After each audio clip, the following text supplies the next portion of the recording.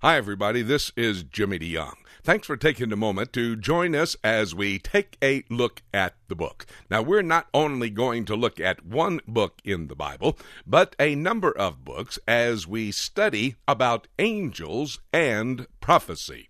That's the 5-part audio series on CD that we're going to listen to a portion of, and then I'll tell you how you can get your own copy so you can study about angels.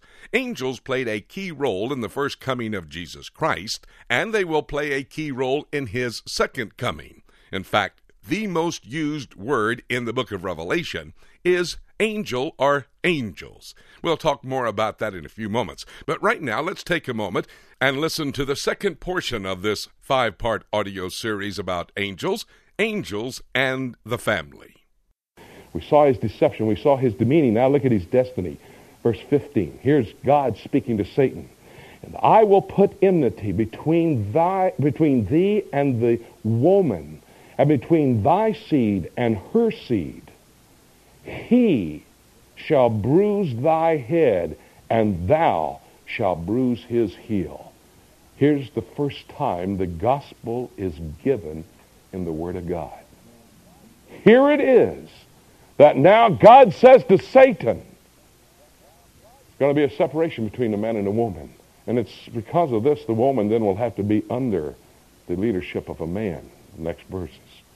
But it's here that God says to Satan, I'm going to put an enmity between you. And the seed of woman one day will come forth, Messiah. That Messiah, you will have opportunity to bruise his heel. Crucifixion.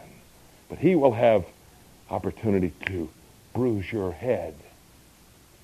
Total destruction into the bottomless pit forever and ever, into the lake of fire. And it's here that Satan realizes now his plan to establish a theocracy was in place.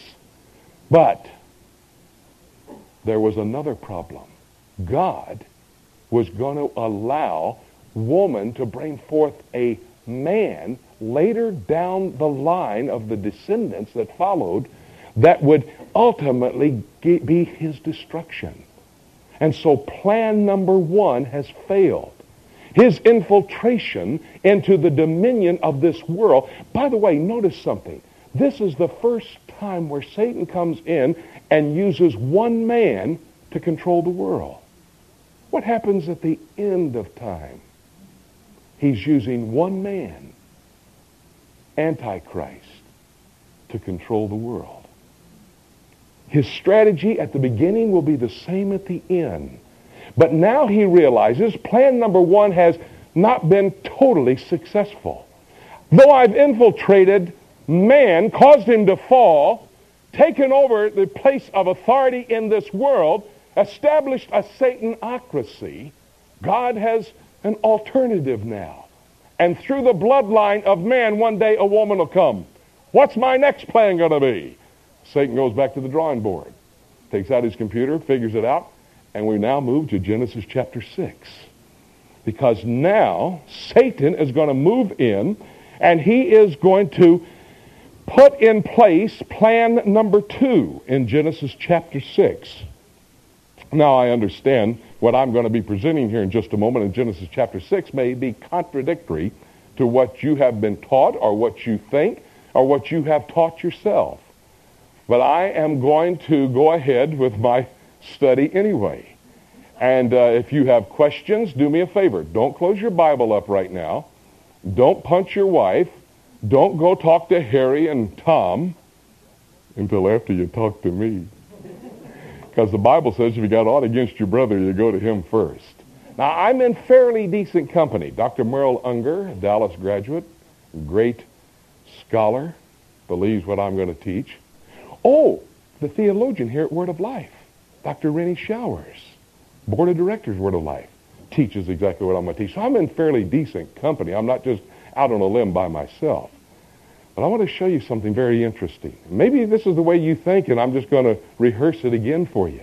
In Genesis chapter 6, we are going to see now the second plan of Satan in his strategy to control the world, to negate God's plan, and to put himself in the position of God. he comes into a situation where now he understands, though he has infiltrated mankind, taken over dominion of the world, God is promised, Genesis 3:15, there will be a Messiah come from a woman one day who's going to ultimately destroy him or render him inoperative would be the better interpretation of that word. And so what is he going to do? Now he has to infiltrate the bloodline from Adam all the way to Messiah. Look at here, Genesis chapter 6, verse 1. And it came to pass when men began to multiply on the face of the earth and daughters were born unto them, that the sons of God, underline that phrase, saw the daughters of men, underline that phrase, that they were fair, and they took them wives of all which they chose. And so sons of God, whoever they are, we'll look at it in just a moment, and daughters of man come together with sexual reunion. And they have a relationship. Verse 4.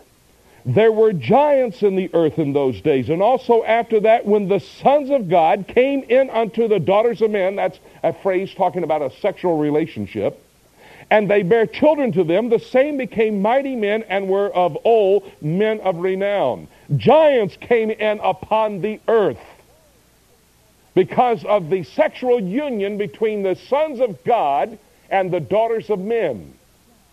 Now let me remind you something. We studied just briefly and saw the phrase yesterday in Job. Keep your finger here.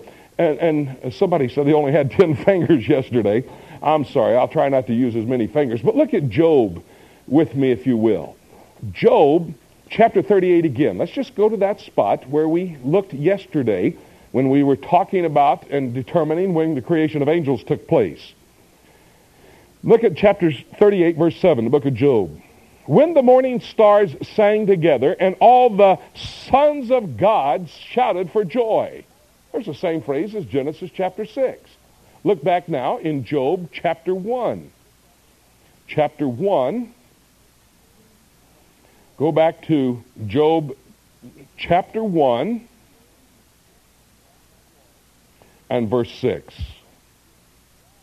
This is God now talking and dealing with Job about what's going to happen, and also dealing with Satan about what's going to happen.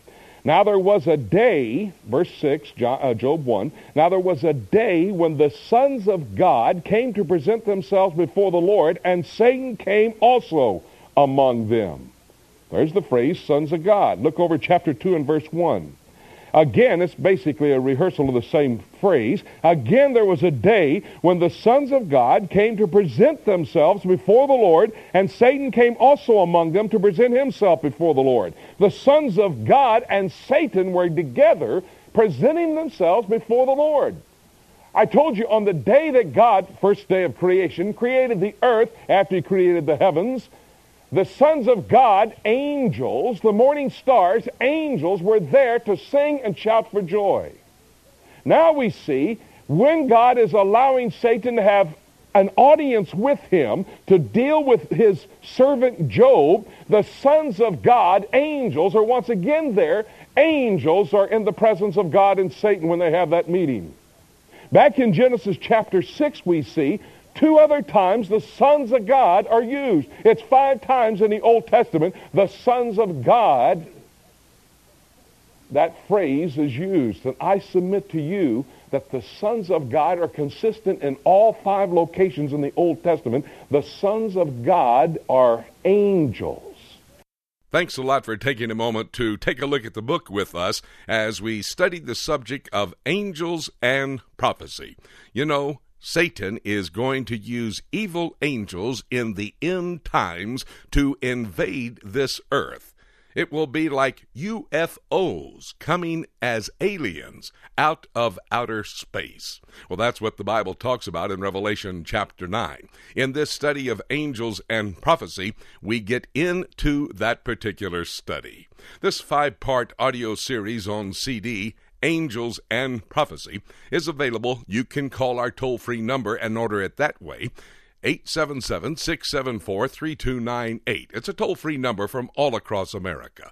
Again, that number, 877-674-3298. Or you can go to our website and order your copy of this 5-part audio series on CD, Angels and Prophecy. The address on our website is www.prophecytoday.com. This is Jimmy DeYoung, thanking you for joining us for our study of Angels and Prophecy as we've taken a moment to take a look at the book. And you know, everything that was taught in this study today is evidence that Jesus Christ could shout. The archangel could shout, and the trump of God could sound at any moment and call us up to be with him. That's the rapture. Are you ready for the rapture? I indeed pray that you are ready in light of all that's unfolding in our world today. And by the way, the rapture could happen at any moment. And having said that, nothing left for me to say, except let's keep looking up until...